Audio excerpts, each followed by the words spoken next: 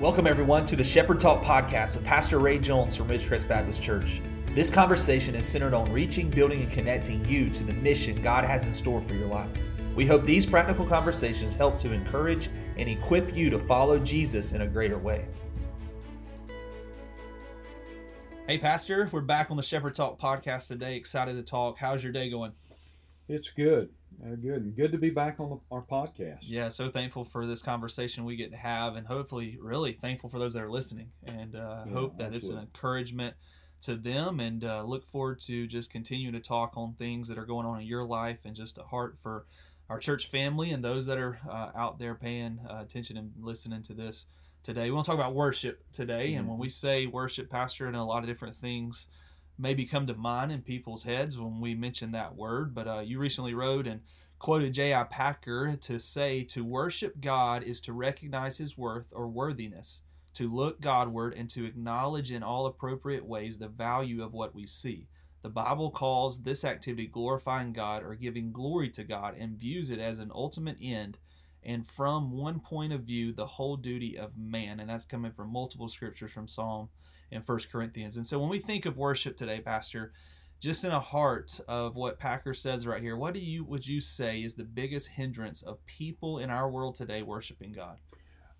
Well, that's a great question, Chase. And I would say there are probably lots of things we could list, but the biggest distraction may be that we don't genuinely understand what worship is. That's good. And that's why I like J.I. Packer's statement, is because he really defines for us what worship is. You know, in past podcasts, we've talked about the fact that we've been created with a purpose, a God-given purpose. Right. And part of that God-given purpose is to worship him, to bring glory to him with our lives. And there is a sense in which anytime you are honoring God with your service or what you're doing, that you are worshiping God. But there's a larger sense in which worship is all about you getting to know God for who he is, and then worship overflowing because of your proximity to him and because of your understanding of who he is. And that feeds a desire then to be pleasing to him, right, which is an element of worship, to bring glory to him, to honor him. And so I think one of the biggest distractions is that people, they don't really understand worship is. And look, I'm a pastor. I want people coming to church. Right. Because we're going to worship God. But I don't want worship to be limited to saying worship happens on Sunday morning from 8:15 to 9:30, or from 10:50 to 12:15, or something like that. I don't want that to be the idea of worship. I want the idea of worship being the gathering of God's people to glorify God. I want it to be God's people in their world living for God, which pleases him and honors him. There is a second thing that I think is distracting, though, for people when it comes to worship. And this is very practical. And that is, Chase, that so many people today are just so busy that worship just becomes a part of the routine. We talked about routines recently. Yeah. It becomes a part of their schedule. So it becomes just like, okay, our kids have this and this and this, and then we have worship, and then we have this and this and this. And I think that is the distraction of the so many things. Right. Whether it be good things, hobbies, family, friends, whatever it may be. But the distraction is we've got so many things pulling at us that worship ends up just being one more thing pulling at us, instead of the expression of the reason we were created. Does that make sense? It does. Totally makes sense. Yeah. And so in this column, you go on and talk about, when you think of worship, you mention the fact that Scripture views the glorifying of God and the worship of God as a sixfold activity. You talk about praising God for all that he is and all that he has done, thanking him for his gifts and his goodness to us, asking him to meet our own and others' needs, offering him our gifts, our service, ourselves, learning of him from his word, read and preached, and obeying his voice. When we think of all this, Pastor, and you talked about it just a minute ago, and talking about worship being beyond a set time here at the church or at a Wednesday night setting or a Sunday morning setting, those kind of things. When we think about worship in our day-to-day life, in the busyness of our season, in the busyness of our schedules, what does that really look like? What does it look like to worship God at work? What does it look like to allow our families to worship God at the ball fields? What does it look like to live that lifestyle of worship past just showing up to church on a scheduled time? Yeah. Well, remember what the scripture says, Jason, you know this verse that says, whatever you do in word and in deed, do all for the glory of God. And again, it goes back to a little bit to what we were talking about just a minute ago. We've got to move past just assuming that worship happens in a church building. Right. Now, I've heard the other side is true too. A lot of folks say, well, I don't have to go to church because I worship God anywhere. I talked to a man some years ago. I was playing golf on a Friday, and so he had been placed with me and a couple of other guys, and he was riding with me in the cart. And so I thought, Lord, this is a divine opportunity for me to talk with him about you. And we began to talk a little bit. And I asked him, I said, do you have a relationship with God? He said, oh, yeah, I've got a relationship with God. I said, wonderful. I said, do you attend church anywhere? And he said, no, I don't attend church. He said, my wife's into that. But he said, I don't attend church. He said, on Sundays, I'm out here. And he kind of spread his arms looking at the golf course. He said, this is where I'll be. And I'll be worshiping God because of this beautiful creation. But he said, I don't go to church. Well, that's not the idea of worship either. Right. Okay. And so we have to be careful that we don't say, well, I don't go to church, I don't gather, because we are told not to forsake the assembling of ourselves together, but together as a family to worship God. But when we leave here, the same is true. We don't say, okay, I have worshiped. Right. That's done. Right. And I'm afraid a lot of believers kind of look at it that way. I've worshiped, I'm done. But we're to be worshiping at work. Right. In word or in deed. We're to be worshiping when we're sitting in a restaurant. That's right. Carrying a conversation. We're to be worshiping when we're at home playing games with our family. I heard a guy say some years ago, he said, you can glorify God when you lose at putt-putt golf. He said, if Christ is Lord of your life and the Master, and it's true. So the key to worshiping beyond just what we call formal worship is that Christ is Lord of our life. That's good. And if he's Lord of our life, then he becomes Lord of our jobs, Lord of our homes, Lord of our hobbies, and fill in the list. Right, exactly right. So, Pastor, let's just say for a second, you lost at putt-putt golf. All right? You ever done that before? That's never happened. Okay, I didn't think so. But let's just say you did. All right, and you had to continue to live this life of worship in the loss of putt-putt golf. Maybe it was Bodie in the near future. You might let Bodie beat you. I don't know. Yeah, indeed. Okay, so, but if you did that and you continue to live a life of worship, how does that life in the midst of everyday living really change the world around you? Well, first of all, it becomes not just pleasing to God, it becomes a testimony. People see and say, how do you, putt-putt golf, we're using an extreme exaggeration. And though I've never lost, I have had the elephant's trunk hit the ball and knock it off the course a couple of times. You got to watch out for that one. But people are watching us. When they know we're believers, they are watching us. Right. And so how I handle the ups and downs of life, that's really what you're talking about. Right. Forms a testimony about my life, about what's important in my life, and who's important in my life. And so if they can see that Christ is as real to me when I lose at putt-putt golf, again, we're using that kind of as a silly illustration, but if they can see that Christ is the priority of my life in the difficulties of my life, what it reflects to them is what is different. How does he have that kind of proximity or closeness to God?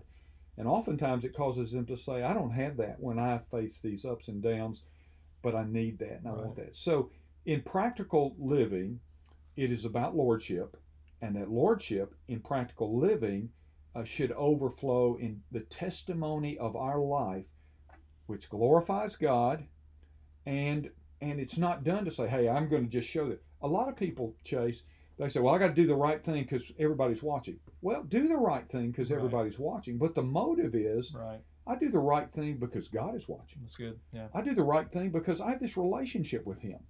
And so what they're seeing is an overflow of worship. Right. It's an overflow of relationship. And I think that then acts as an influence to other people. Yeah, that's so good. As we kind of wrap this conversation up about worship today, we talked at the beginning about maybe the biggest hindrance of that for people today, but let's just kind of wrap up just for a second, Pastor, of things you've seen in your life to help practically move you from a life of just the mundane living to true worship of the Lord. Well, number one, when you see answers to prayer, that would I'd probably say is number one. Having seen God answer prayers, and nothing shy of miracles. That's good. Yeah. And so when you see those things, and the more you see that, the more in awe you are of God. That's good. And His care. I've seen God bring me and my family through things, and you look at it and you say, that was God. Right. Only God could do that. That is awe-inspiring to me, to think that that's the God that I'm related to and that I know, causes me to say, I want to know Him more. Right. I want to worship Him, and I want to seek Him, because if this is what I know already, how much more can I know? And so I just look at those incidences, and those incidences, answered prayer, God's hand, God's movement, build a foundation upon which you say, He is worthy of worship. Right. And that takes noticing those, though. We've talked a lot about being distracted and busyness of life, and so it takes a moment to... Well, I would add this, Chase. Remember, Scripture also says this, be still and know that I am God. Implied in that statement is worship. Right. Slow down enough to recognize who I am. Right. And when you do, you will often recognize what He's doing. That's good. Or what He has done. That's good. Or you can look back and see how the providence of God has been orchestrating in your life. The steps of a righteous person, the Scripture says, are ordered by God. Mm-hmm. And we rarely can see that. We can't generally see it in the present, and we certainly can't see it for the future, but we can in the present look back and see how God, in His goodness, has orchestrated these things, or intersected our paths, or intervened in our life in such a way. But to do that, you've got to be still. Right. And when you get still before God, then His voice becomes louder. Yeah. And you can see what He's done to get you where you are. That's so good, Pastor. This life of worship, from a corporate setting, but also to that daily living lifestyle of worship, so vital to us. You wrapped up this column and quoted William Temple saying, worship is the submission of all our nature to God. Such a powerful statement for each and every one of us as we're listening and just talking through this today, to truly live that life of worship out. It's the submission of all our nature to God, everything about us to Him and Him alone. Is there anything else today about worship that you'd like to say, Pastor? Well, I just say, as you quoted William Temple there from a recent article that I wrote, and it's so true, that worship is submission, but it is not coercion. God doesn't coerce us. You're going to submit to me. Now, the Bible says one day, every knee shall bow, every tongue will confess that Jesus Christ is Lord, to the glory of God the Father. That'll be this ultimate act of worship, but there'll be some humbling there of people who have been defiant to God. But that's not what we're talking about. But we're talking about, if we genuinely want to worship God, it begins with surrender. That's good. First, surrender our lives to the Lord Jesus. And if you're listening to this podcast today and you don't know the Lord Jesus, Chase and I both want to urge you to call upon Him. Whosoever shall call upon the name of the Lord will be saved, the Scripture says. And that means you just cry out to Him. You don't have to understand it all. Right. But that is the first step of surrender. The second is, if you're a believer already, you already know Christ, but you haven't been pursuing Christ, then you too must again surrender. Not surrender in the terms of being saved, but surrender and submit your will again to Him, so that He can begin to reignite that fellowship that was there early on for you, or was there maybe soon, or recently, but you just kind of moved away. And so the bottom line is, worship is foremost an act of submission of all of who we are to all of who He is. And when we do that, then we get to experience God. Worship isn't just about saying, God, you're worthy of worship. It is part of it. Right. But when we do that through surrender, guess what? We're the ones that become blessed, right. and we're the ones who benefit. Right. And so that's the submission, the surrender act. So right. if we get that, if you say, where do I start? Start there. That's good. That's good. Well, thanks again today, Pastor, for these thoughts and just conversation about worship. And I know for those listening, we want us all to live this lifestyle of worship, but also you have some other things that you'd like to make available for them as far as a level of leadership and some resources concerning that. Yeah, well, with this podcast, each of the subsequent podcasts that we have done, will do, and the ones we've already done, we're going to provide a resource. And what we've been offering free to our listeners, if they'll simply contact us at shepherdtalk@rbcdothan.org, we want to send them this podcast resource, Moses on Leadership, Part 5. We've talked about 4 and offered 4 previous ones. It's just principles that we learned from Moses about how to be effective in life and in leadership. And so all our audience has to do is contact us again at shepherdtalk@rbcdothan.org, and just say, hey, I'd like the free resource, Moses on Leadership, number 5. And we'll make that available. All of them are available, but that's the one we're offering today. And so we'd love to hear from you, and we'd love to make that resource available to you. Again, Pastor, thank you for today, and thank you for listening. Thank you so much for joining us for today's Shepherd Talk podcast. We hope God will continue to use you to reach the lost, build up other believers, and connect your life to the mission and purpose God has for you. We look forward to more talks in the days ahead with Pastor Ray.